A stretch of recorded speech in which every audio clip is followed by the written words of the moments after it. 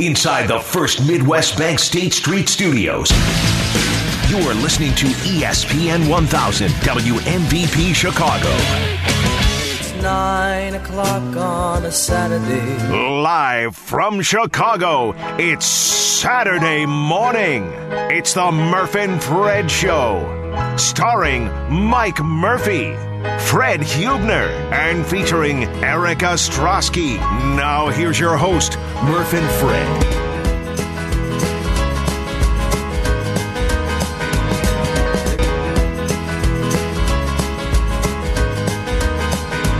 Morning, everybody. Mike Murphy here, and we do this show, as you maybe just heard, with a heavy heart. Dedicate this show my longtime partner and buddy, Fred Huebner, the loss of the love of his life, wonderful, amazing Pat Huebner. Pat Huebner and Fred, they go back to Morton High School, and everyone loved Pat.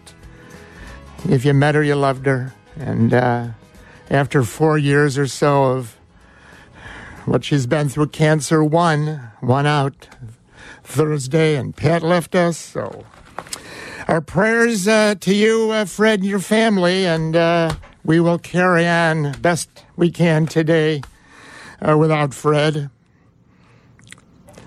But Fred loves the Murph and Fred Fan Focus Group Twitter poll. If you're listening, Fred.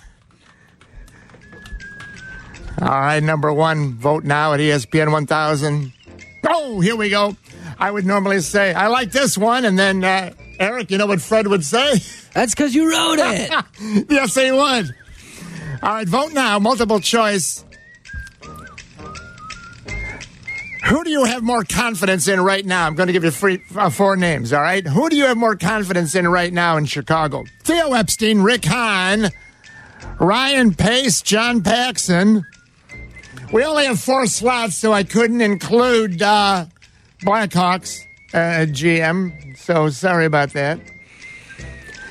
Who do you have more confidence in right now? Theo Epstein, Rick Hahn, Ryan Pace, John Paxson. I have to tell you something. I don't know who I'd vote for. That's one of the reasons I felt that this was timely, and we'd like to do it right now to lead us off. Theo Epstein. You have the most confidence in him over these other names. Rick Hahn? Ryan Pace? What a difference a few weeks can make, huh? John Paxson. Interesting game last night. We won't spend much time on that, but we'll touch on the Bulls exhibition preseason. Vote at ESPN 1000, of course, as always. Number 2, Joe Girardi, he's going to clash. He would clash with Theo. David Ross, well, frankly, he'll be Theo's puppet. So vote now. You don't have to be a Cub fan to vote for this. We'll take everybody on this one. Vote now. Joe Girardi will clash with Theo. David Ross will be Theo's puppet. Therefore, Theo will select to be the next Cubs manager, The Clash. Joe Girardi, he'll clash. The punk band from the 80s? I was going to say, if we had more time, cue up some Clash music. It's not my all-time genre specialty, but we'll readdress this later, so you can have some ready later there. Thank you, EO11. Or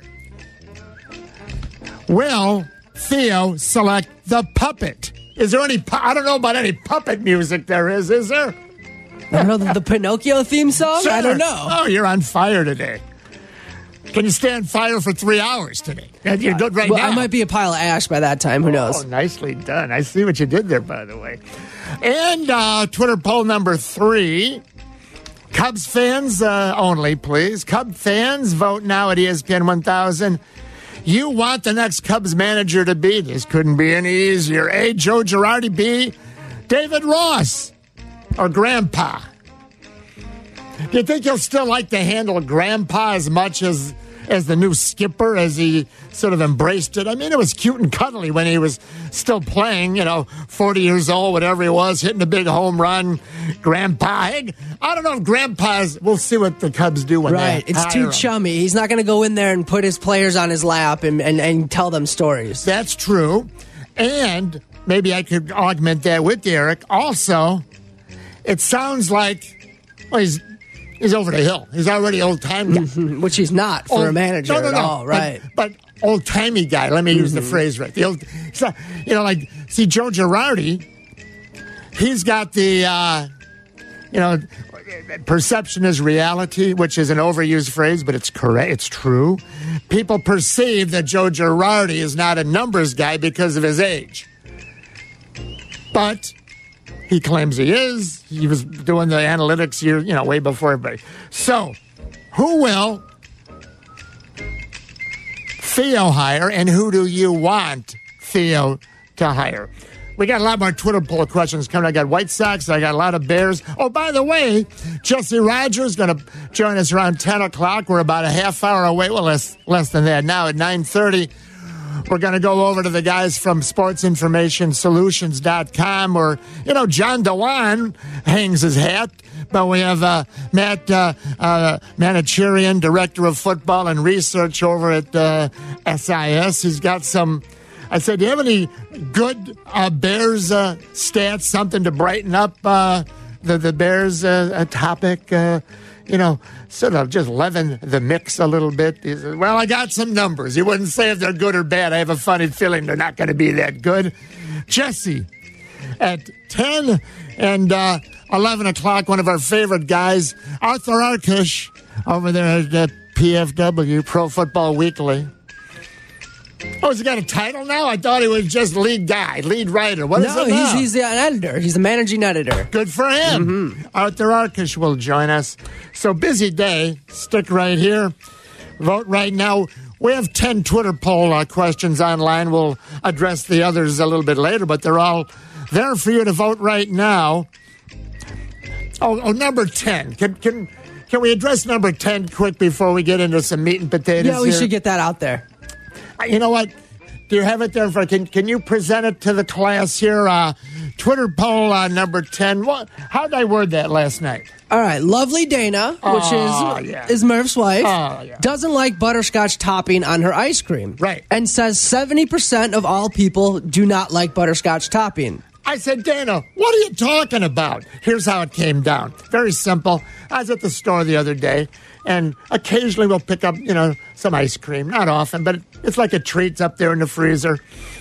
Went to the Oberweisses near me. They do a nice job. Yeah, they do. And so I'm pushing the cart. I'm shopping the other day, and I hit up on the Smuck. Is it called Smuckers? Smuckers. Yeah. Uh-huh. Yeah. Right. And they got the strawberry topping, and then I grabbed one of the fudge, I don't know exactly how to heat. Just put it in the microwave so have hot fudge, I guess, huh? Yeah, I guess. Hope it doesn't. Like if you put red gravy in for your spaghetti sauce. But then I said, look at that.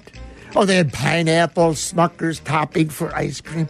And then right there, I go, butterscotch. So I bring that home. I go, look, Dana, got some hot fudge topping. Maybe for the weekend we're going to have some ice cream. And I go, look at this. I have this in your butterscotch. She goes, butterscotch? I go, yeah, butterscotch. I said, won't you put some of the... She goes, oh, no, I would never put that on my ice cream. I said, you're kidding me. She goes, and then lovely Dana rarely makes a declaration like this. I don't know where it came from. Maybe she's got her own Twitter poll going over at the hospital. I don't know. And she says, 70% of people wouldn't put that on their ice cream. 70% would not put butterscotch topping on their ice cream. I said... can I put that on the Twitter poll? She goes, oh, I don't know. She doesn't like to really be involved. So she read it over before I submitted it to you last night. Which was a good call by you. Yeah, exactly. So let me just ask you, votes are coming in. What I want to find out later from you, please, Eric, is because we'll have like 10 poll questions, and they won't all have the same amount of votes. I don't mean the results of each question, but, one question that really piques everyone's interest could have 2-3 times more than maybe one, and that's a dumb one they passed. So I'm also interested to see if that accrues, as they say, a lot of votes or not, okay? So vote right now on the 3 we have going, plus the butterscotch question. But one of Fred Huebner's, in case you're listening, Fred, I know you also love the segment. We don't do it all the time, but Fred loved it, and we'll do it again when Fred's back. We got so many topics here, and I don't know sometimes where to go to. I got Bears stuff, Bulls stuff, I got Blackhawks stuff, White Sox stuff, I got Cubs stuff. So sometimes we play Pick a Lane, Fred. Life in the fast lane, surely make you lose your mind. Life in the fast lane. I say, Fred, come on now, let's pick a lane. EO11, you're welcome to help out here. Let's pick a lane. We got topics on everything, not toppings. That would be butterscotch. We got topics here. EO11, Eric Ostrowski. All right, pick a lane here. You want to go Cubs, Sox, Bears, Bulls, Blackhawks. Get the ball rolling. Let's start with our beloved, the Bears. You don't like that lane? All right. Sure, we can do Bears. We can do Bears. Bum, bum, bum, bum, bum. Here's what I'd like to say about the Bears. They got a guy number 57. As Yurko would say, he's got a hyphenation. His name's Pierre Lewis. Kevin Pierre Lewis. Now, it's hard to say one guy single-handedly lost the game. And this was rehashed a lot this week. It's 4th and 6. It's late in the game. You got the lead. You got Oakland pinned back. The punter's back there. Let him punt the ball. There's about 5 minutes left. He punts the ball. No. The hyphenated guy, Pierre. We got a couple hyphenated guys. Pierre Lewis comes in, thinks he's going to block the punt. Then he's pushed a little, he says. And it's running into the kicker. And it basically ends the game. So let me ask you a question. This reminded me of something that's been happening for the last month here in Chicago. And it was this. You know, Joe Madden, it had to be his fault that the Cubs were worst in the league in being, or number one best if you want to look at it, Oppo. The Cubs were thrown out on the bases more than anybody else in the major leagues. You know, going first to third with their head up their fanny and thrown out, or trying to advance on a pass ball or a wild pitch. And how many people said that that's Joe Madden's fault? It's Joe Madden's fault. Uh-huh. All right. It's not Joe Madden's fault. But yet, when people want to pile on and they want someone to blame, and it's finger-pointing time. So let me ask you this. Whose fault was it that this 5-year, 6-year veteran special teams guy, Pierre Lewis, had a fit of imbecilia? Yeah, he was an imbecile.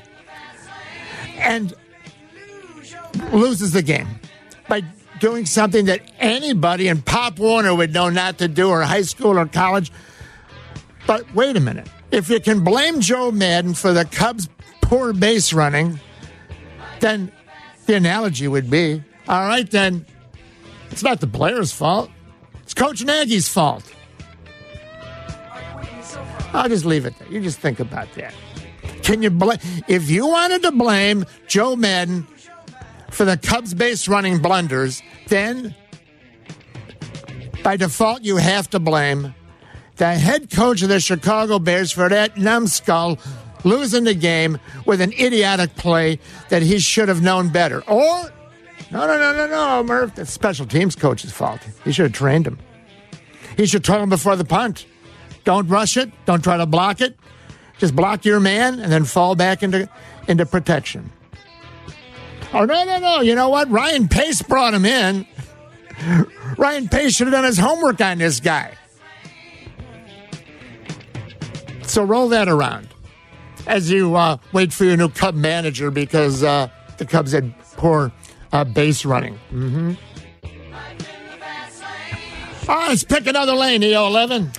Let's go to the rink. Let's go to the Blackhawks. Oh, beautiful. I'll just say this. They're 0-2. All right, fine. That happens. They're in the midst now. They're heading into the second game of I believe, a 7-game homestand, one of the longest in franchise history. All right. So I was reading a little bit, little X's and O's. And it was one very disturbing thing I ran into. I think it was a Sun-Times Blackhawk guy. Last name is Pope. Does a nice job. P-O-P-E, Pope. And this is something, we all watch the Blackhawks. I'm not an expert. You might be. I'm not. And he talked about something that was so subtle today that I read it a couple times. I said, well, I never would have thought of that. The Blackhawks are having a problem. Now think about this. Staying on the ice too long per shift, especially the defensemen. All right, what's that again? All right, 30 seconds is about the optimum amount of time that a hockey player wants to stay on the ice. Because you know what? You could be in the best condition. You could be 21 years old, work out every day, and you get gassed. 45 seconds, I get, I'm not an ex pushing it. Minute. Now, a minute, you're dead meat. You can't get into the corner. You can't do anything. You got to get off the... But there's only certain times you want to get off the ice. That's when the puck's dumped down the other end. It's safe. There's sometimes you can't leave the ice. So I'm reading today, and the Blackhawks defensemen are admitting, we got to get off the ice sooner. Now, is that coaching? Is it again, the players know it, but maybe they're not giving themselves the opportunity, again, by dumping the puck. So keep an eye on that. I don't know, got to watch the game with a stopwatch. Oh, my gosh, look at that. 45 seconds. The Blue Liners are out there. Pick a lane, Eric. Let's go with they played last night. Let's go with the Bulls. Oh, the Bulls. Now, it's an exhibition game, right? It means nothing. They're 0-3. It means nothing. All right, they lose 105-87. I know that means nothing. He played no starters, which is interesting. All right, that's fine. Played no starters. Probably watching the NFL. Watching the NFL exhibition preseason games. Okay, fine. But here's the good news, bad news. So the number 1 draft pick, Kobe White. I like the kid. Good old number 0, right? Flying around. Got the hair going crazy. I like it. If you look at the front end of the box, not bad. 24 points in 30 minutes. 10 for 22 from the field. Here, this ain't bad. 4 for 9 from 3-ball land. And if you watch, you can pull it up. You see all 10 of his field goals. 10 for 22. Eric, not one of them hit the rim. They're all, really, I know, means nothing. Exhibition. The other team's got backup guys. Each shot from 3-point and long twos, it didn't even hit the rim. And he drove a couple times. Boom, boom, right in there. All right, that's good. 8 boards. That's not bad. 30 minutes for a point guard. Did you then read to the next column? See it, Eric? It's called assists, right? Yeah, right. Point guard, right? Mm-hmm. 30 minutes, right? What's the game, 48 minutes? Yeah. All right, 0. There you go. Well, good news, bad news. He looks great offensively against the second team. No assists. All right, what have we knocked off so far? The Bears knocked off the Blackhawks. Bulls starting to narrow it down. Pick a lane. Let's go to the south side before we go to the north side. Oh, beautiful. All right, White Sox. And this will be a Twitter poll question on board now, but we'll review it and present it to you later. All right, everyone's hip with the brouhaha. One of my favorite words. You never get to use it. Brouhaha this week. Jerry Reinsdorf. Something resurfaced from, 20 years ago. Some say the guy was disgruntled. Long ago, president of the, back then they would have been called the Florida Marlins. David Sampson. Oh, yeah, we know Jerry told me once, it's better to finish second. It's great to finish second and yada, yada. We all heard all that. But now it makes me wonder. Here's the thing. Sox fans, and I hope you've been thinking about this also. Sox fans, baseball fans, will something like, I don't know the answer. Will something like this force, if that's the right word, cajole, pressure Jerry Reinsdorf into saying, I better spend some money that I wasn't planning to spend this offseason, especially after what this thing that just surfaced. I don't know. George Halas, that was before E11. I know you know who George Halas. What's his most famous phrase you heard Mike Ditka used to quote it? Did you ever hear the one about the nickels and the manhole covers? You ever hear that one? I forget how it goes, though, but I do remember it. Well, it was classic, and Mike Ditka is believed to have said it first. He came out of, back then the players, they had no agents. They didn't have, So guys like Mike Ditka, he was the player, was a great player for the Bears. He goes in for the yearly review and contract negotiation with George Halas, who's been doing it for like 40 years, knows every trick in the book. And, he sometimes say, well, I'm going to give you a bonus. Okay, great. And then, but no, the bonus is your salary. Well, then it's not a bonus. Like, you just, well, last year you didn't earn the bonus, but that was your salary. What? They get so confused. So he walked out of one of the salary negotiations, and most people know the statement, but he said to one of the reporters later, he throws nickels around like manhole covers, which is one of the great ones ever. That is a terrific line. It's just the illusion, there's Clark Kent, super trying to pick up the manhole cover, and it's like a nickel, But he had a second great statement, George Halas. And this was never publicized that much, and I thought of this with the Jerry Reinsdorf, again, brouhaha this week. To me, the nickels and manhole was the number two. George Halas said to have said many, many years ago, in confidentiality, don't tell anyone. I have to clean this up a little for radio. He said, finishing second place every year is better than finishing first. I go, yeah, why is that, George? He goes, well, you still fill up the joint, but you don't have to give the SOBs a raise the next year. Now, George, I believe, said that. There's sense to it. It's not what you want to hear from your owner. No. And back in those pre-television big money days, the gate was your really almost only source of revenue. Right. Radio advertising, then the early days of TV. No, there's no marketing. You weren't selling sweatshirts and T-shirts. It was the gate, the tickets, the revenue. So, apologies to Jerry Reinsdorf, but I thought of George Halas, Jerry. What I thought of you this week. Well, you know what?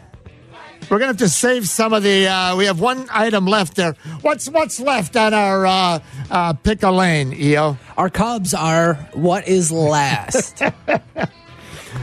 Well, let me just say this. Theo, you're lucky it wasn't first because we're up against the clock. But we have a lot of time left.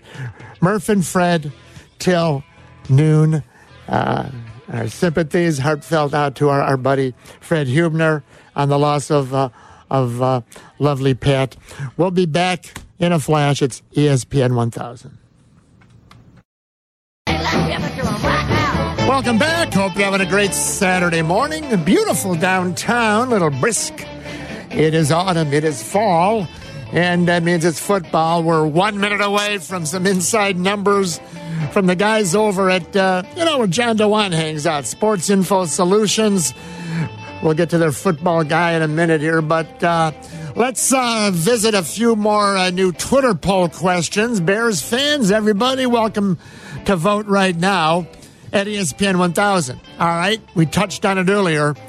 Multiple choice. Whose fault was it that number 57, Kevin Pierre-Louis Lewis, was flagged for running into the kicker up 21-17 late in the fourth quarter at the Bears 24 on 4th and 6 to basically lose the game? Whose fault was it? A, Coach Nagy.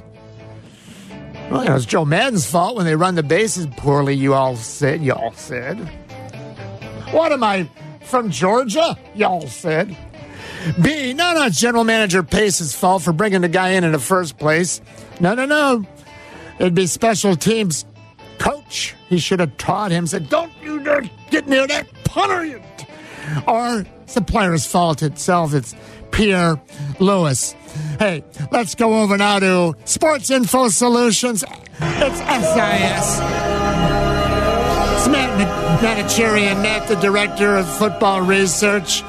Matt, you've been with us before, and you had a minute for us today, I understand. Thanks for phoning into the Murph and Fred Show, ESPN 1000 in Chicago. Hi, Matt. Hey, how's it going, Murph? Great, man. Hey, thanks a million for carving out a minute or two for us today here in Chicago with some Bears talk. But, Matt, you know, you and the great John DeWan, I've never asked this question. Do you guys at Sports Info Solutions, do you have a method, an analytical ability to run numbers on stupid plays? I know you guys do everything with the great numbers. Is there a way, and I'm sort of half joking but half serious, have we gotten to the point yet where guys like you might someday, or maybe you're already starting to do it, can say, you know what, that qualifies as a bonehead play? Are we there yet, or have you ever thought about going there? This is one of the great questions of football analytics and football research, and it's part of the reason why I got into the whole thing, because there are bonehead plays all around us. There are horrible decisions that happen every Sunday, every Saturday for that matter also. And one thing that we've done is we've created what we call the win probability calculator. And what that does... Wait, hold on, excuse me. Give me that again a little slower. The what? The win probability calculator. Okay. So we have this tool that we share with our team clients, and what it does is it tells you on every play what your win probability is going into the play, and then if you decide to punt or go for it on fourth down or kick an onside kick or go for a 2-point conversion, it tells you what your expected win probability will be. And then it gives you the ability to kind of dive in deeper and see why that's happening and what the historical numbers have been. And then you can make your own decisions based on it. But using this calculator, we actually create a report that ranks on a scale of not very dumb to completely the dumbest, how NFL teams go every week. But there's no ranking for who's making the smartest decision, because it's just who's making the least bad decisions every week at this point. The least bad. I love it. Well, there's a lot of bad going on, at least Sunday versus Oakland. What do you guys have going for the Bears fans? Maybe some good news, maybe some bad news. We're getting near Halloween. John DeWan loves his scary stats around Halloween. I'm worried that we're going to have. I think we're going to have some scary stats here. But give me something that caught your eye when you broke down the Bears' numbers. I don't think it'll shock any Bears fans. The scary stats all come back to Mitchell Trubisky. And with him injured, it's been the Chase Daniel show, which has actually been a little bit better. That's been a bright spot. Mm-hmm. But Mitchell Trubisky, he's been fifth from the worst quarterback by our statistic, total points. The total points measures basically how well your team did, and it divides the credit amongst the 22 players on the field and tells you approximately how many points each player was worth. Wow. Well, Trubisky's been worth -5 total points earned this year, which is fifth from the bottom in the passing leaderboard. In limited time, Chase Daniel's actually been much better than that, despite not lighting the world on fire. That guy that's going to push the ball downfield. But here are the numbers to keep an eye on with him as he's in there. The average depth of target. Right now it's just at 6.7 yards per attempt. And it's not in his nature to try to push it when it's not there, which leads to high accuracy and more sacks. But if he can get that number up, if he can get that average depth of target up past 7, maybe even past the 8 mark, then you can start to open things up in the passing game. And unfortunately, at this point, he might be a better option than Mitch Trubisky in 2019. I don't think the quarterback of the future is on that roster. Wow. So let's digest real quick there, Matt. He's right now doing better statistically from you guys than Mitch. Okay. What intrigues me there was the slight amount of yardage difference between the 6.7 he's at, depth of receivers, and maybe more optimum of 8 yards, I believe you said. And some people might be in the car Saturday morning in Chicago. Wait a minute, 6.7 yards and 8 yards, that's what? That's 4 feet. Why would that, a yard and a third, why would that be such a major amount? It's because it makes the linebackers have to go deeper. Break that down just for us average fans here. Why would that make such a difference to be able to have length even just a couple yards perhaps deeper? Yeah, so I think to answer that question, let's leave the numbers a little bit and go back to the football field and think about Matt Nagy and the Kansas City Chiefs system that he comes from, which relies on guys like Tyreek Hill and Sammy Watkins stretching the field. Obviously, Pat Mahomes is the guy that we all focus on there. But what they do and what the really great offenses do today is they stretch the field vertically and horizontally. You use every inch of the field, and that creates more space because you really don't – the successful running plays, for example, they don't come from super talented running backs as much as they come from space being created.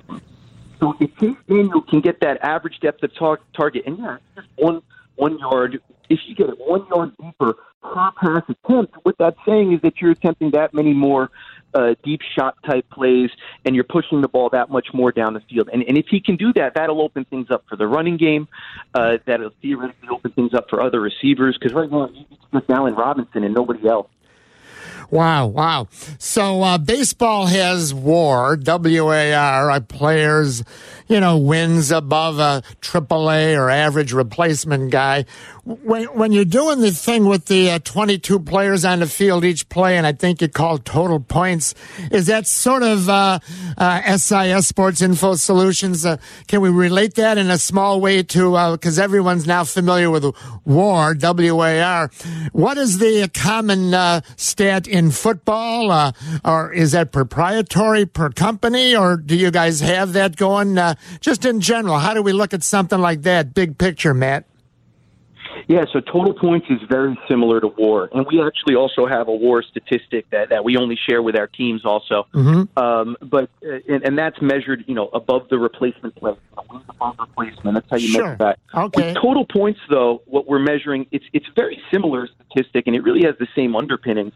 But what that measures is basically on the scale of how many points are scored in an NFL season by an average team, and then figuring out how many points your team is scoring above or below average. Cool. And then amongst that, which players are causing that. So to get a little bit more in depth, we often talk about this is the best team in the NFL in terms of yards or in terms of points. Well, if we get into expected points added, which is kind of the underpinnings of total points, then we can start to understand really the value of each play and then start to divide the credit for that value of each play based on, wow, this quarterback, escaped pressure, rolled out of the pocket, and threw it 60 yards downfield, as opposed to he threw a screen pass and the receiver did everything. Well, great stuff, Matt. And even though you broke every Bears fan's heart about 5 minutes ago and you said, I don't think the Bears quarterback of the future is on the team right now, still nice visiting with you, I think. No. Hey, now, Matt, you guys got a lot going at SIS. DataHub.com. You got a free lunch, not free lunch, because everyone at the station here loves a free lunch when sales brings over food. But what's that launch you guys have coming up? Yeah, check it out, SISDataHub.com. We just launched a free website where you can get all of our advanced stats, so you can find out how many hurries a pass rusher, your Khalil Mack, Akeem Hicks has. Akeem Hicks, by the way, huge loss last week. Big underrated storyline in that game. Yep. But you can look up any player, you can look up leaderboards, and you can find out kind of not just the surface-level box score information, but a little bit deeper what's going on with these kind of scouting-based statistics that we collect at Sports Info Solutions. Cool. SISDataHub.com. Hey, Matt, always a pleasure. Thanks for a few minutes. Let's catch up with you in a month and see if you've found a Bears quarterback of the future on the roster now, hopefully, okay? All right, I'll be scouring the NCAA for you. Oh, nicely done. I see what you did there. Thanks a lot, Matt. Thank you. See you later, buddy. Matt Manocherian, Director of Football Research. Sports Info Solutions, the home of John DeWine. Miss a little, miss a lot. We have a minute here before we break. Eric, all right, let's eavesdrop for a minute. Some great, as always, some great Yurko this week. Yurko was breaking down the Bears' offensive line, and what do you do here? Go one by one on these cuts. We got one cut here, right? And Yurko sort of takes us through the O-line on cut 8. Go. You know, Massey's up there. He was a serviceable right tackle. When he's your second best offensive lineman, you got a problem. He should be your fifth best offensive lineman, your right tackle. Right now, he's number 2 behind Whitehair. Daniels and Longer, 5 and 5A, 5A, 5B. That's where they're at. Leno, as a gift, as a part of charity, because he's somewhat athletic, I put him as the third best offensive lineman. Right. So your problems are with the offensive line. And guess what? You got out-toughed. What was that? What did he say at the end? You got what? They got out-toughed. I love it. Which they did. They got beat up against the Raiders. Out-toughed. That's Yurko. Murph and Fred, tell you what, catch up on a few things. Jesse Rogers, top of the hour. Our guy, Arthur Arkush, back on the Bears beat around 11 o'clock. So we're busy, 9 till noon. Glad you're with us, ESPN 1000.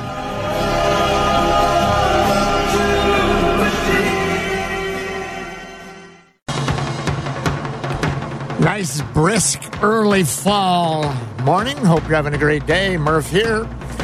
Murph and Fred, 9 till noon.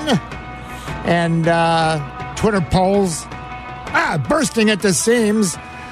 Let's bring in Eric Ostrowski, EO11. Let's get some results here on our Jesse Rogers, by the way, in a few minutes on the Cubs beat. We'll be back on the Bears and all other sports items a little bit later. But right now, let's see what the fans have said. Twitter poll number 2. Joe Girardi. He will clash with Theo if hired as manager. But David Ross, he'll be Theo's puppet. Therefore, Theo will select A, the Clash. See if Eric's over there. The Clash. That'd be a great nickname for Joe Girardi when they hire him, if they do. He's going to clash with... I'm not playing this lineup. Are you kidding me? No, I'm not going to bring that lefty in the 7th inning against their left. No. Yeah, you are, Joe. That's what the... No, you hired me. The Clash. Or the puppet, David Ross. All right, EO11. The fans have voted... Theo is going to select the Clash, or is he going to select the puppet? What do the fans say? 74% of the voters saying that Theo will choose to select the puppet. Oh, yeah. All right. Again, I'm sorry, 77, right? 74%. Okay. I knew not to put these cotton balls in my ears this morning. I'm sorry.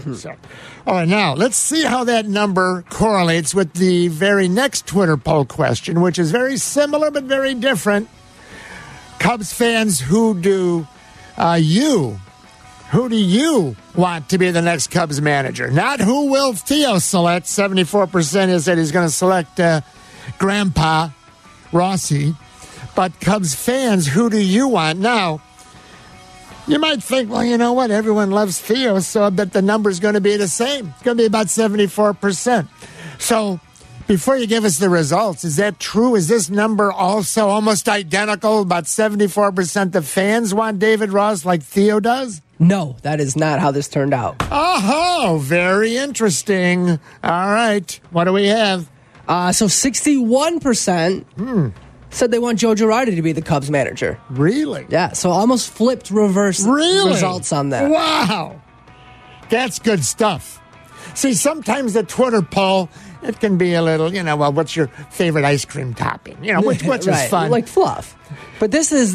Wait, there used to be a thing called fluff. Did you know that? Yeah, the little marshmallow, with peanut butter and jelly, some people do the fluff. I didn't know if you meant like a fluffy question or you were actually talking fluff. I was actually talking question, but yeah. Oh, okay, well, it works both ways. So, 61% of Cub fans are saying they'd prefer Joe Girardi over Grandpa David Rossi. That's amazing. Now, this is not television, but I have a couple clippings. There are a couple photos that ran this week. These happen to be in the Sun-Times. And Gordy Whitmeyer's actually got credit for the photos, which is pretty wild. He's the great reporter from the Sun-Times. There's a picture from the one day when Joe Girardi had the interview with Theo and Jed, and there's a picture of them, and sort of looks like they're just getting ready to leave the building, but they're through like some glass. But Gordy did a TMZ sneak job, got the little photo of them, and then the next day there's another picture of Theo and Rossi walking down near the firehouse there, over probably to Starbucks or back on good old Waveland Avenue. You had those there, and you hadn't looked at them till about an hour ago, just right now, yeah. All right, so and we're up against the clock for Jesse. Paint us a little picture first on the Joe Girardi. What do you observe? There's Joe with the Theo and Jed, and there's sort of, how do you look at that picture? All right, well, Joe's got a nice suit on, and Jed and Theo both have their shirts buttoned up, buttoned tight. Bingo. First thing you noticed was Joe Girardi did old school suit or sport coat, respectable to go to the meeting, the interview. And you noticed, again, not uncommon, you don't see Hoyer and Epstein often in sports coats, but you found that's interesting because that's the first thing I noticed too. And I thought maybe the age difference, a different, demos, you and me. And so that did catch your eye. It did, because they're very contrasted in the two pictures. Because the other picture, David Ross is wearing a sweater. Okay. Just like a sweater and jeans. And then Theo is in jeans with a polo shirt with his sleeves rolled up. And they're walking down Waveland Avenue. Yeah, and very laughing, having a good time looking at the camera. Very happy. Yes. Very sort of like, friendly. Friends, yeah. It looks like friends walking down to get a cup of coffee. Which they are. Yep. So there's nothing wrong with that. But now the Joe Girardi picture, which again was one isolated picture, which so it really means nothing. But no one looks too happy, their body language. No, it looks like they're mid-business, real serious conversation type thing. Yes. Or also like it ain't happening. Yeah, I mean, if you want to look at it that way, well, yeah. I mean, we're just reading. It means nothing. Neither means anything. But the contrast was striking. Thank you, Eric.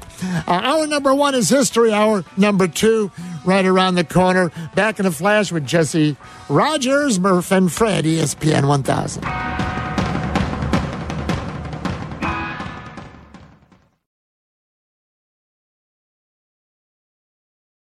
That great street. We are live from the First Midwest Bank Studios. This is WMVP Chicago.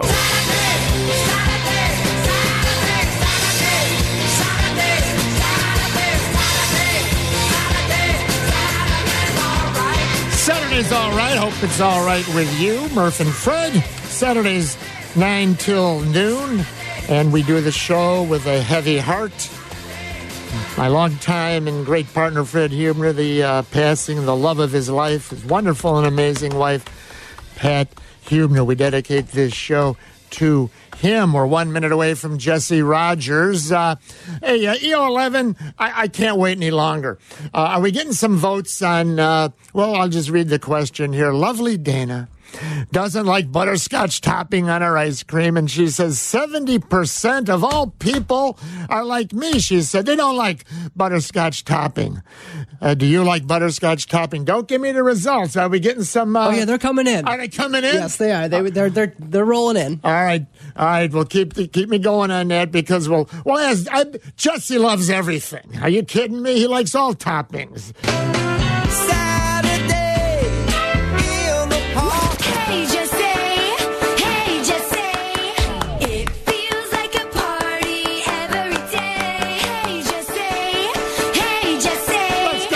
Rogers, baseball guy, follows the Cubs around. He hides out in a hotel lobby, tries to listen and say, I got some scoop here for Murph and Fred. Morning, Jesse! I can tell when the Cubs are not in the postseason when you are doing your favorite ice cream toppings. You don't even have to look at the standings. You know they're not playing right now when you are doing your favorite ice cream toppings. Well, you are. That's a big difference than a week ago. Well, or 2 weeks ago. You're allowed to vote, as always. All right, fans say to Jesse Rogers. Jesse, let's bring in Eric Ostrowski, EO11. We just had, Jesse, a very, very, I thought, poignant and compelling, some interesting results from the Twitter poll we just had. We'll do it quick because we just did it more in length, but we had two Twitter poll questions for Cubs fans. The first one was Joe Girardi. I guarantee you, he and Theo, they would clash. If he were named manager, they'll clash. No, I don't like this lineup you're sending down to me. Stick it. No, you're my manager. I don't. Okay. Or David Ross. He'll be, I call him Theo's puppet. I say that in a very nice way. Theo, therefore, and the fans have voted, Jesse, Theo, therefore, will select the Clash. Eric doesn't have it. He was playing Clash music before. Theo will select the Clash, Joe Girardi, or the puppet, as I call him, Grandpa Rossi. And the vote came in overwhelmingly, 75%, 74, 75, now we're up to, well, he'll select the puppet. 25% of the Cubs fans said, well, he'll maybe select, Joe Girardi, the Clash. But the next question, Jesse, is where we really get the bread and butter. Cub fans, I simply asked, who do you want as the next Cubs manager? An amazing 61% Joe Girardi, 39% David Ross. Let me ask you a general question, Jesse Rogers. Maybe this is a dumb question, probably is, but would it be fair to say this? And it's probably not, but I'm going to ask you, is it fair to say if they hire a guy like Joe Girardi, they're in it to win it in 2020? But if they hire, a David Ross, a rookie manager, it's more like, okay, we're going to retool for a year and then sort of grow with the new guy. Maybe that's unfair, but in general, you see where I'm going? Of course I do. I would disagree with that. I think they think that if they hire David Ross, he's going to do a good job right away, like Aaron Boone and these other guys. Mm-hmm. Of course, it is the National League. I would contend that he'll bring in a former manager as a bench coach. I don't know if it would be, Loretta would stick around. Yeah. I'm more on board with David Ross now than I was a few weeks ago or even a couple months ago. Why? When I How come? felt this was coming. Mm-hmm. Well, I've talked to a lot of people, and the idea of the first-year NL manager, maybe it's a little easier these days. They even asked the question to Theo Epstein. Now, he agreed it's not as easy as the American League. Obviously, it never will be.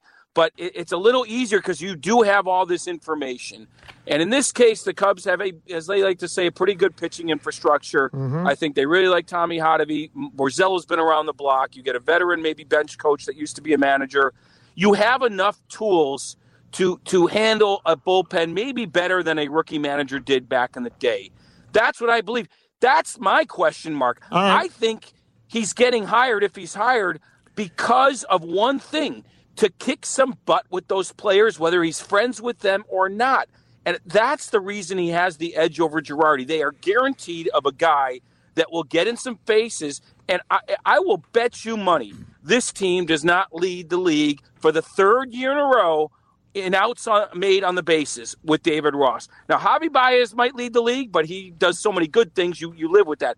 But there's no way under Ross this team will lead the league in outs on the bases for the third consecutive year. So that's my example. They are guaranteed a butt kicker in there with him, and of course in the right way, not just a crazy butt kicker, with some nuance to him, just like he did as a teammate, Murph. He's already proved he can be respected and still get in a player's face because he did it. Now, it's a different dynamic as a manager, but still the same thing exists. He needs to gain respect while telling them the truths. See, this is interesting, and what you say is very interesting because and I do not disagree. So what you're really saying is they took advantage of Joe. I don't want to put words in your mouth, but that's really what you're saying.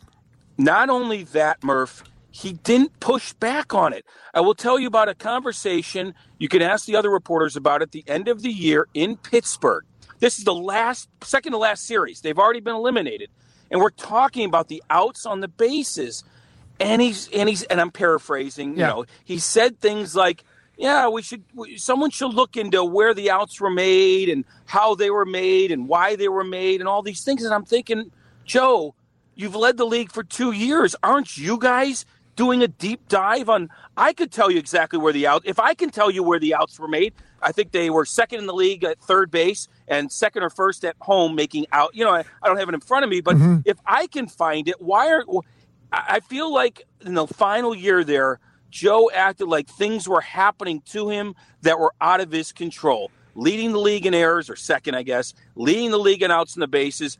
Those are things I think a manager can have a hand in. Look, he doesn't run the bases himself. We know that. But can he shut the door and say, guys, unless your name is Javi Baez, back off a little bit, just a little bit. Now, his response to that, Murph, was, I don't want to coach the aggressiveness out of players. You know what? Maybe you should out of Wilson Contreras. Maybe you should out of certain players. So that's my feeling. Yes, in a way they took advantage, I guess, because he never really pushed back. In my opinion, he didn't. Because if he did, there would have been some better results, I think. You see, it's a great topic, Jesse Rogers, because it's zooming in on what appears to be, a very specific thing. Yeah. Or some would say that's a small thing, but I'm not saying that. Guy in the car right now, come on, there's a bigger picture.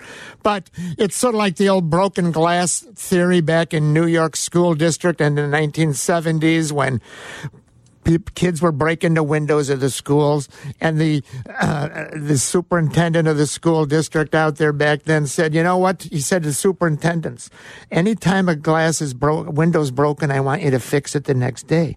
And they said, we got boilers breaking down, we got the roofs leaking. It's called the broken glass theory. He says, no, fix them. They fixed the glass, and the story goes, pretty soon they, stop breaking the glass because there's nowhere to get to. So I know what you're saying, but I'll never forget, Jesse, the first press conference Joe Madden had. I don't know if you were still on the hockey beat or you were there at Cubby. No, I was there. The Cubby Bears shot in the beer, right? Okay. Yep. And one of the things he said was, I don't mind, I'll never forget this. And I didn't know if it was goofy or wise. He said, I don't mind a runner being out at third to end the inning. And I'm thinking, Jesse, guys like you and me, we've been brought up since we were kids, and you were Little League coaching in Northbrook. You never are the first out of the inning at third or the third out of the inning at third base. And most people, you can figure out why that is. We don't have to go into the reasoning.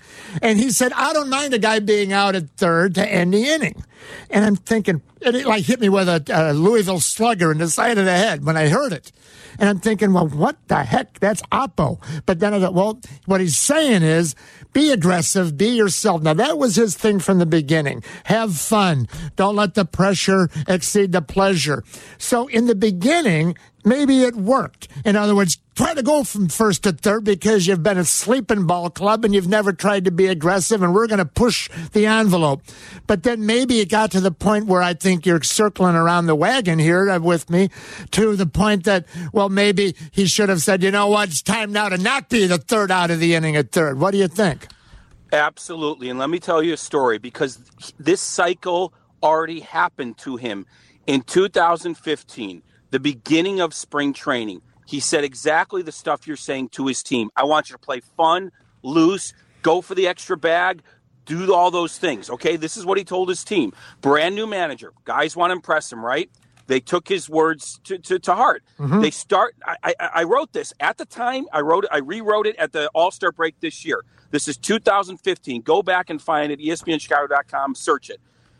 At the beginning of when games started in 15, his first year, they ran wild on the base pass in spring training. So who cared, right? It didn't matter.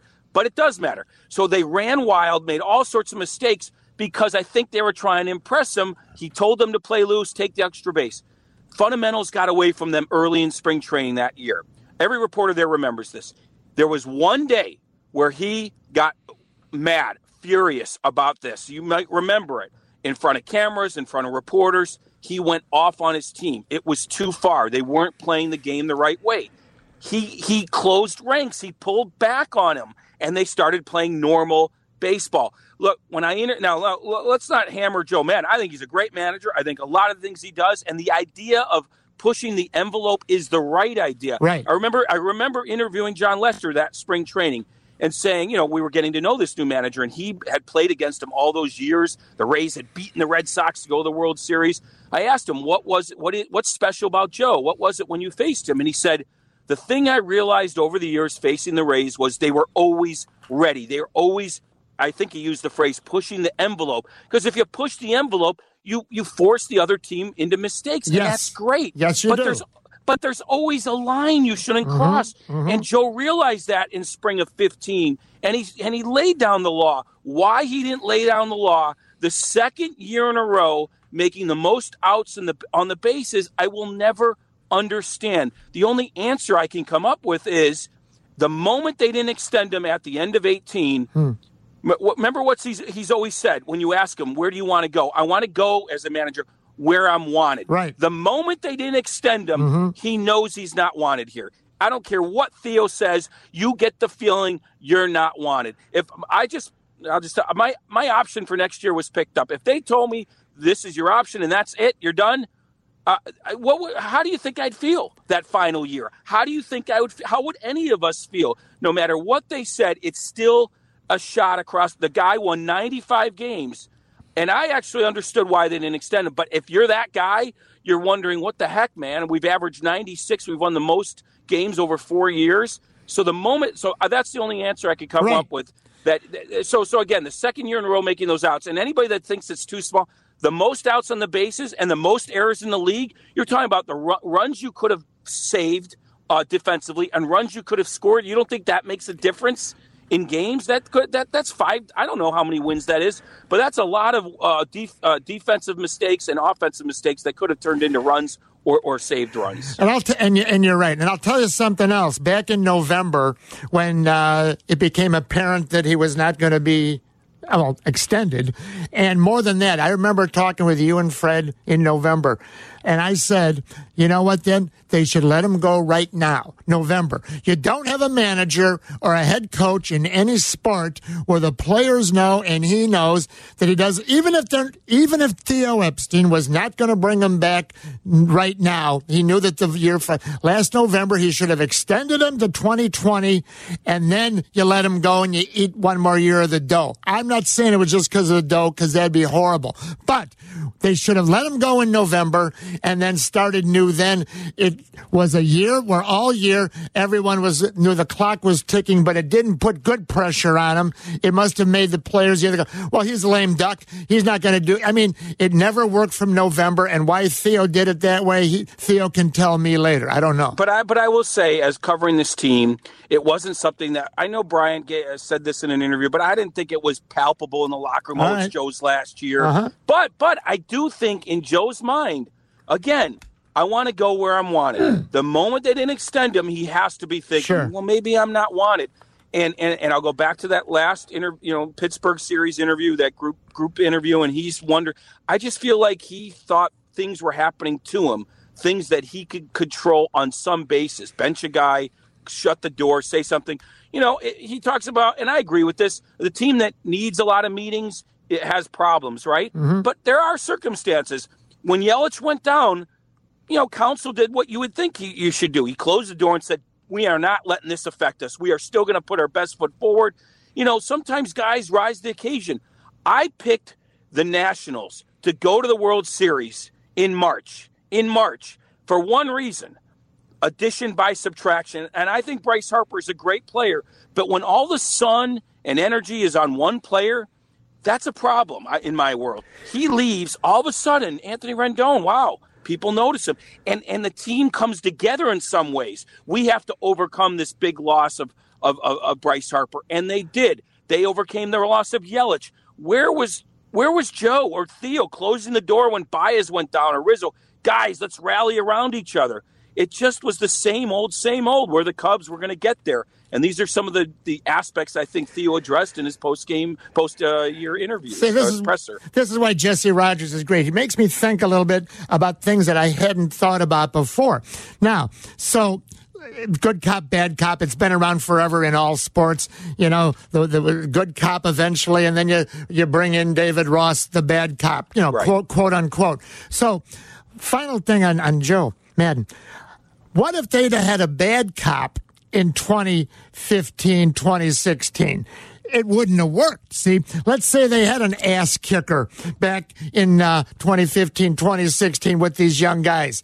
They were probably, maybe too fragile then. You're a young guy. You don't know what's going on. You're new to the big. You needed the magician to come in, and this is fun, and don't let the pressure. The problem is, how many managers can be both the good cop and then 2.5 years later, now it's time to be the bad cop? Maybe some can. Maybe Craig Counsell did it. I don't know. But so you look at how many guys out there, not to name names, Jesse, but think about it. All sports, you covered hockey.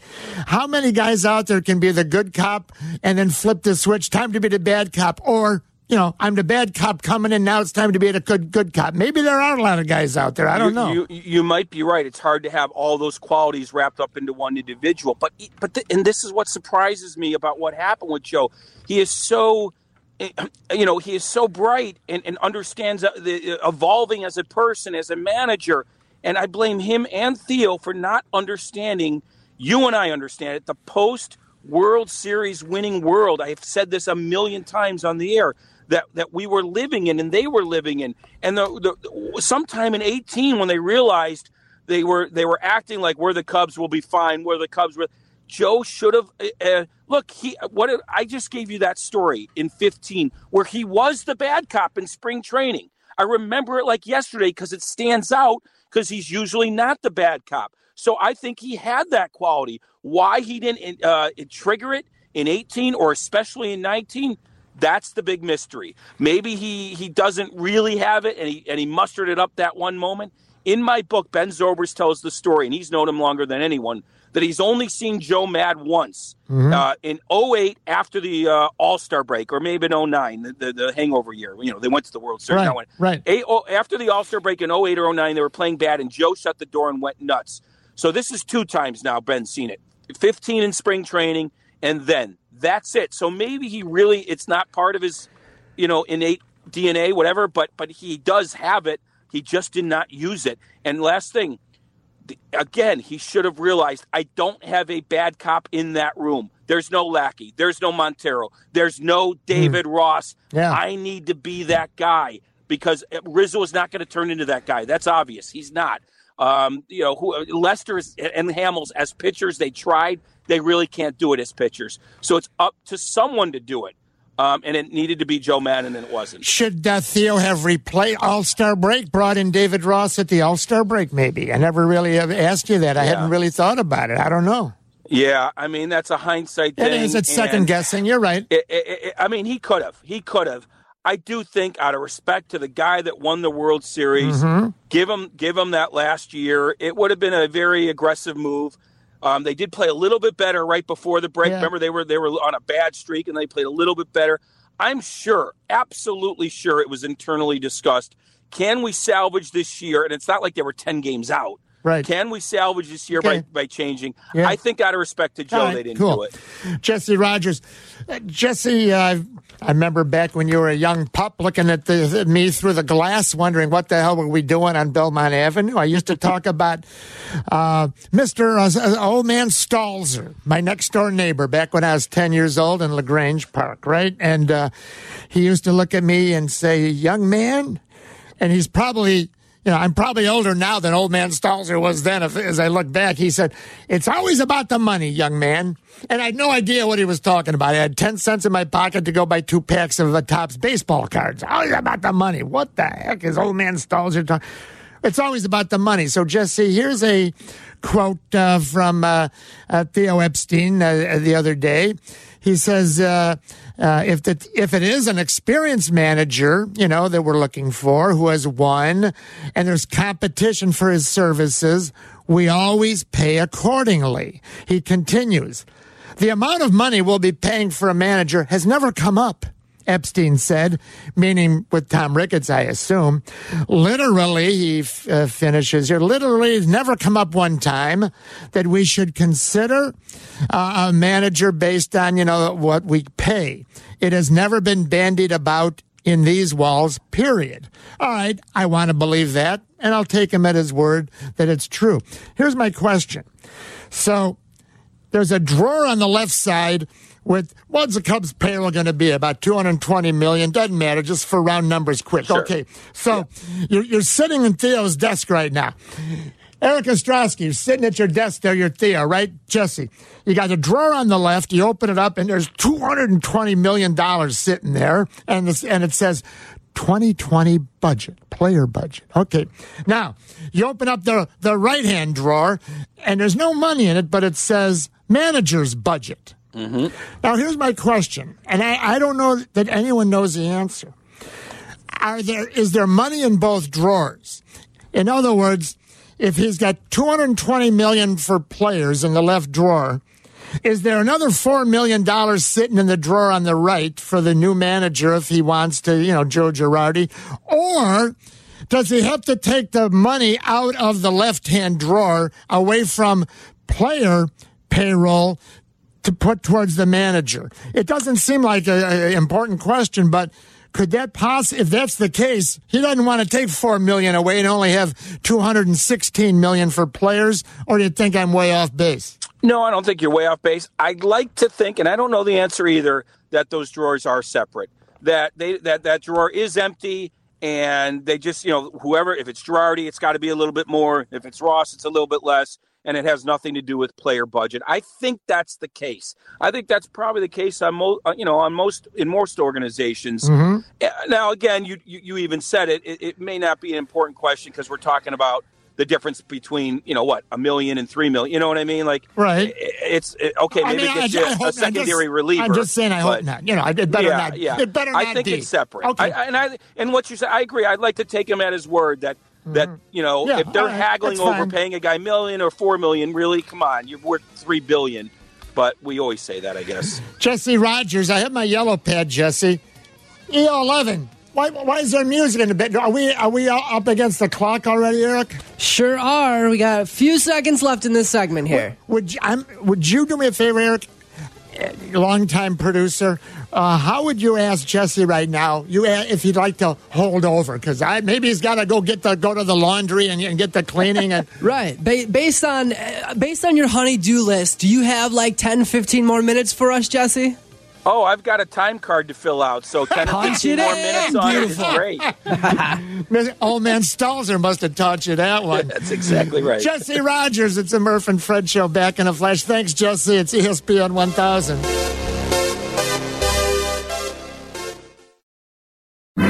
Mike Murphy, Fred Huebner, back together on ESPN 1000 and the ESPN app. And a heavy heart today, working without my longtime, not just partner, but friend and buddy, Fred Huebner.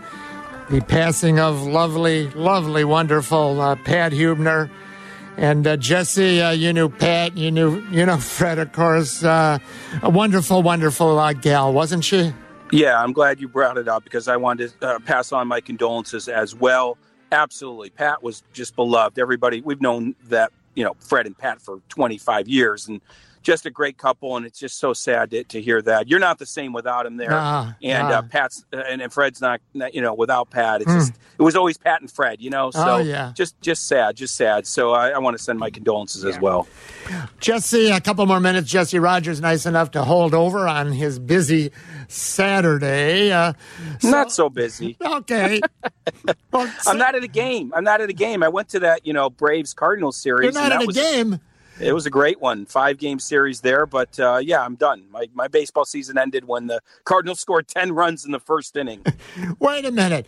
Eric, if he's not at the ballpark today, how come you played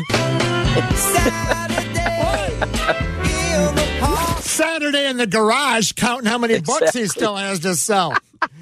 Well, a lot now. I have a lot left over. Collector's items. Although if he joins the Angels, I'm going to write a couple extra chapters. That's definitely an epilogue there. Yeah. He'll be telling them, don't worry if you're the third out of the inning of third. Okay. Don't worry about being the third out of third. That'll be the next book. I'm going to remind everybody because the ending was kind of bad. And I think you agree. Joe Madden was a great manager. Yes. But I don't disagree with Theo. Okay. Maybe in this point in time it needed something different. But I might contend that about anybody that won the World Series in 16, that it's just impossible to refine that hunger again for the whole team. It's just weird. I said on the air yesterday, we turn on our managers in this town a lot quicker than we turn on our players. And maybe that's it. The Cub players have always have almost always felt more comfortable, I think, being a Cub than anywhere else. Let me just finish that thought. Yeah. Jason Hayward. Now, granted, I know he took some abuse, right? But after a couple, in any other city, especially like Boston, the big cities, Jason Hayward would not be declaring in interviews with me and other people, this is the best time of my life. Now, I know he's making a lot of money, but only as a Cub, having those couple bad years, could you still say, I love it in this city. I love everything about this city, right? Cub fans are a little bit more forgiving, but that's not the case with the manager. He was a great manager and did a great job with his team, 15, 16, 17 especially. Jesse, I have a Cubs retooling plan on the old yellow pad here. I'm going to lay on you in a minute. I'll give you a sneak preview. It's my three-legged stool versus the two-legged stool. Have you ever heard that one? No. I don't think so. No. No, I just got to dream this up the other night over a couple blue cheese olives. If you know what I mean, Jelly Bean. Yes. All right. But before we do that, let's bring in Eric Ostrowski.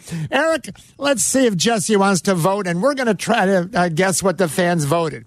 Here was our number one Twitter poll of the day, Jesse, and it's multiple choice. Who do you have more confidence in right now is the question to the Chicago sports fans. And we have four possibilities. Who do you have the most confidence or the most faith in right now? Is it Theo Epstein, Rick Hahn, Ryan Pace of the Bears, John Paxson of the Bulls? And I have not yet been able to vote because I don't know how to vote. EO11, let me just ask you, don't give us the results. What about Stan Bowman? You didn't include him? Well, tell him why, Eric. We only have 4 options on Twitter polls. That was why. That's fine. They won 3 championships. Give them a break. We only have room for 4 characters, but we invited you anyway, Jesse. No. So, are the results are they lopsided, one far and away, or is it spread out a little evenly? Don't just tease me. There's there, one clear winner and one clear loser. Okay, so John Paxson's the clear winner. Right? I don't think so. No. That would be 2% of the vote, John Paxson. Who do you have the most faith in? John Paxson? Well, I mean, he's... Yes, he's the worst. Well, he's the winner, but he's the loser. loser. Oh, yeah, right, 2%. of course. All right, so only 2% have faith in John Paxson. All right, and, perception is reality, John, if you're listening. So... who do you think is going to win this? Who do people have the most confidence in? Epstein, Hahn, or Pace? Now, here's where it gets a little wrinkly, Jesse. As we know, all statistics show that there's, about twice as many Cub fans in Chicago, marketing surveys, and Sox fans. It's just the facts of life. So often these will come in skewed, excuse me, because of that. But, so... I don't know Jesse, who do you have the most confidence in right now? Epstein, Hahn, Pace, or Paxson? I'm going to answer honestly, and it's not drinking the Kool-Aid or anything like that. I'm going to answer Theo Epstein simply, but because of facts. He has done it several times. He has built a team. He has retooled a team. He has executed plans several times that have led to championships in different cities. That's not exonerating the mistakes. Mm-hmm. Rick Hahn has not executed it to completion. Ryan Pace has not executed it to completion. And God knows Paxson hasn't. So I'm just going by facts. He has done it several times in different places that have led to good results. He needs to do it again here with a new game plan, and this year at least he has some financial flexibility and all that stuff. So I'm going to vote for Theo. By the way, our buddy Gordon Wittenmeyer, Gordy has a huge piece today, and he sort of went what they would say oppo of you. That's good read. It's a great read. Gordy always provides compelling work. Check it out, along with Jesse's work at ESPN Chicago. So he's a one-trick pony. Go ahead. Let the record show, Gordy. That was not me. No, Gordy. Well, he's been on this. He's been on this sort of kick for a while, which is fine. Oh, no. Look, you believe what you believe, and you take it to its end. Fine. And that's, I'm just kidding around. Oh, no.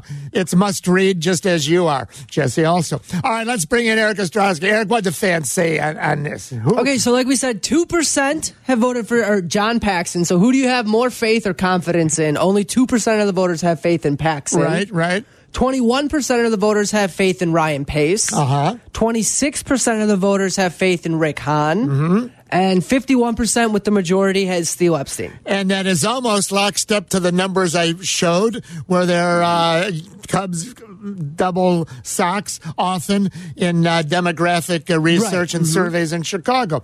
I'll tell you one thing, Jesse.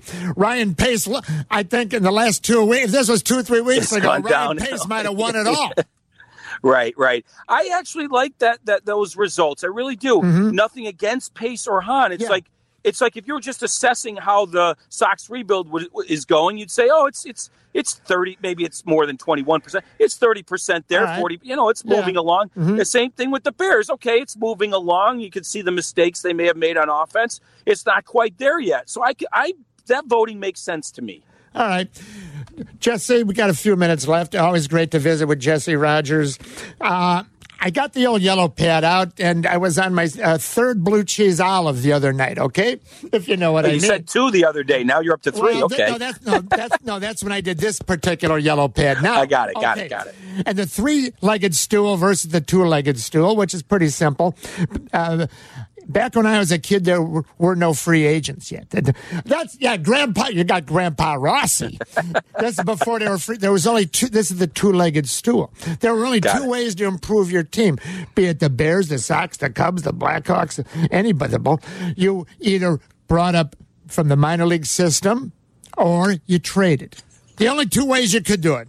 And you only could trade if you had something to trade, and then you hoped you could replace them internally from the minor leagues. It was tough to improve a team with the 2-legged stool. Then they give it a free agency, and all of a sudden, hey, now the stool, it's got 3 legs. I can sit on it. It's not wobbling. I'm not ready to fall over. I can bring up the minor leaguers still. I can make the trade. Or if I got the checkbook, I can bring in free agents. So there's only 3 ways to improve the team. Now, I sat down and I looked at this with the yellow pad and I jotted down, Jesse, real quick. Names that Theo cannot trade, all right? And I'll just whip through these and we'll argue about it later, but real quick, just for purposes. He can't trade Rizzo. He can't trade Kyle Hendricks. He can't trade Javi Baez, and he can't trade the catcher. That's just my opinion. And Darvish, it's probably hard to trade because of the dough. So now, which guys are no value guys? Guys that you wouldn't get nothing for, so don't even worry about throwing them in. You'll get nothing for Bodie, nothing for Almora, nothing for Russell, nothing for Descalso. You can't trade Hayward because of the dough. Lester's too much dough, not that you'd want to. Quintana, people say, I don't think there's much value there. Anyway, this leaves us with the following. These are guys that you can trade, in my opinion, all right? Nico Horner, not that I want to. Bryant, Schwarber, and then you got the Chatwoods, the Caratinis, maybe the Haps, the Ryans, the Wick and the Wick A and Wick B, burning the wick at both ends, the candle, Strope, Maples. Okay, so it gets, you know what? This whole thing is simple if you look at it this way, Jesse. The only thing that he can really do is trade Bryant and Schwarber. Now, here's where the 2-legged stool and the 3-legged stool comes in. If you got a farm system, this is where you get rich quick. You trade Bryant, and then you bring up the third base star of the future. Now you got the guys you got for Bryant, and you got third base. And then you trade Schwarber. And then you know what? You bring up that left fielder from the farm system, and you got the guys you got from Schwarber. But there is no farm system. So he's got to replace Bryant with the free agent, and he's got to replace Schwarber with a free agent. Now, let me ask you this. They had a guy that played right field, Castellanos. If they got to sign him. The gun is at their head. His agent is going to hold him up for highway robbery. They got to sign Castellanos, and you got to put him in left field to replace Schwarber because Hayward's going nowhere. And that means third base.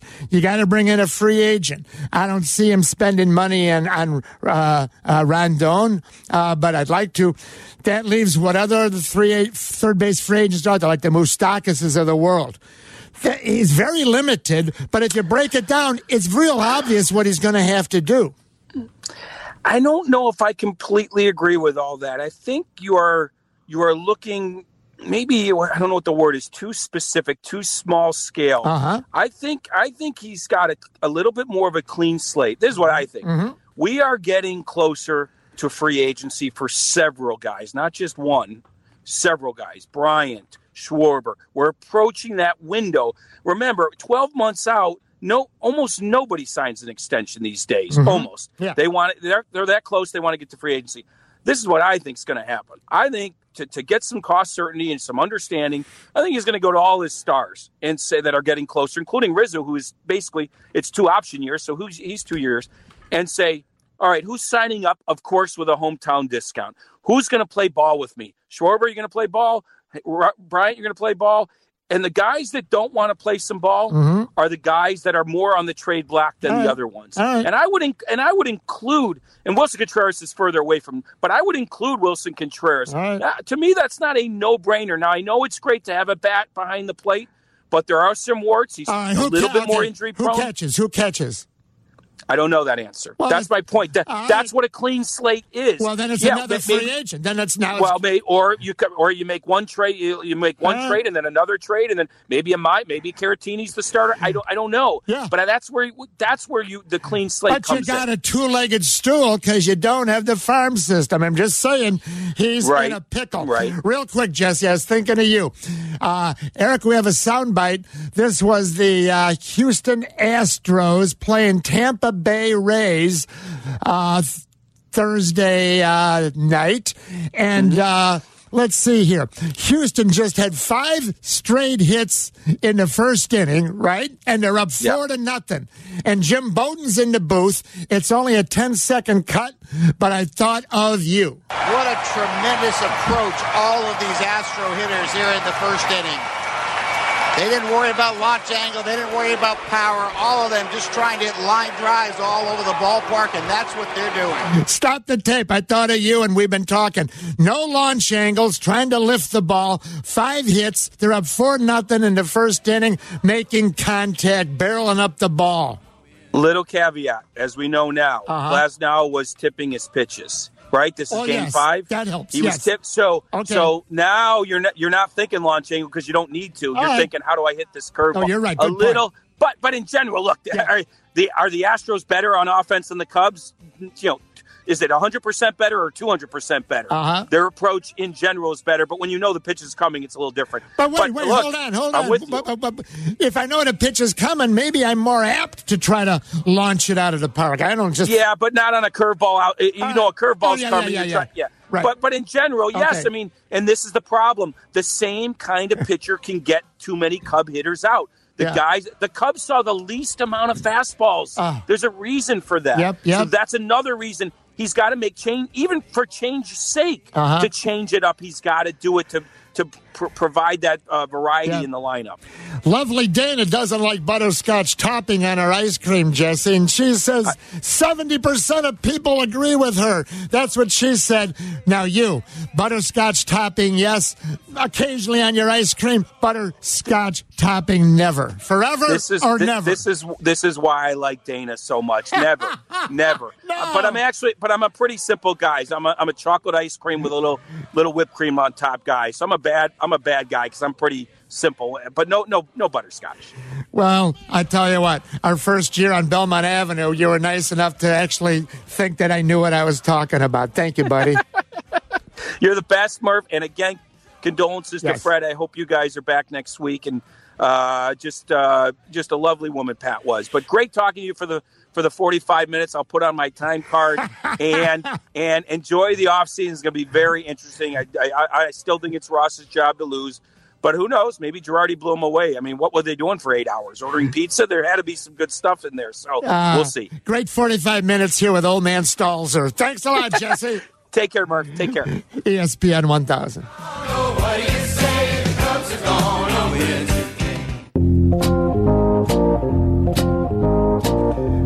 win. Busy day. Glad you're with us. It's Murph and Fred show.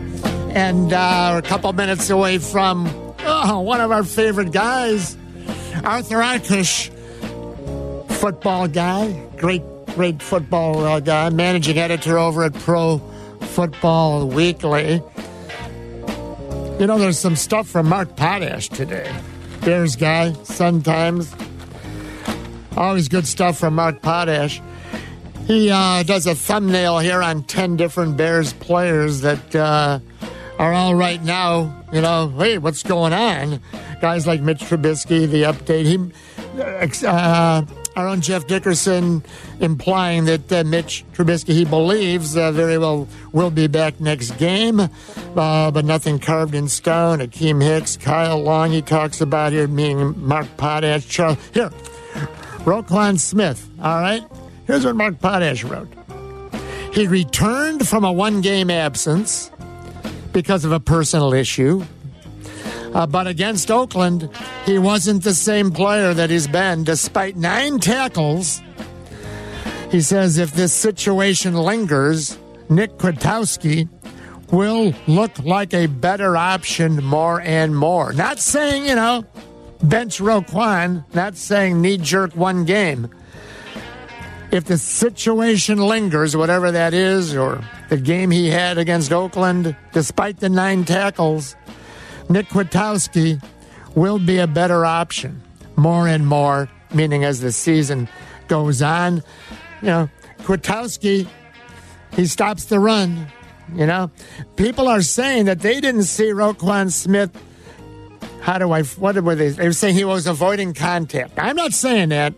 I'm not smart enough to watch the game and tell you that. Yeah, some inside people had said that this week. Wasn't running downhill. So, that'll be interesting. And a little side note, did you verify this, EO11?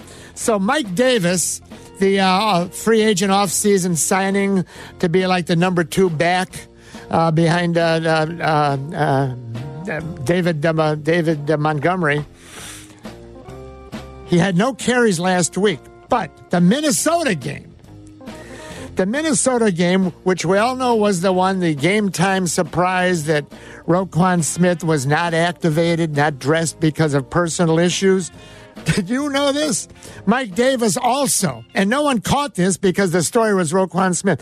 Game 4, Minnesota, also on the inactive list. Last minute, did not dress. I actually just found an article on why he did not dress. It was personal issues, but it's because his father passed away. Oh, that's fine. I literally just found the article this second. Because I heard no comment all week on it. Me neither. And, I didn't even realize he didn't dress when you mentioned it to me earlier. Yeah. Okay, well, then, and now we know what occurred. All right, let's take a quick break. When we return, hour number 3, and we'll visit with Arthur Arkush, football guy, one of the best in the business, Pro Football Weekly. It's ESPN 1000.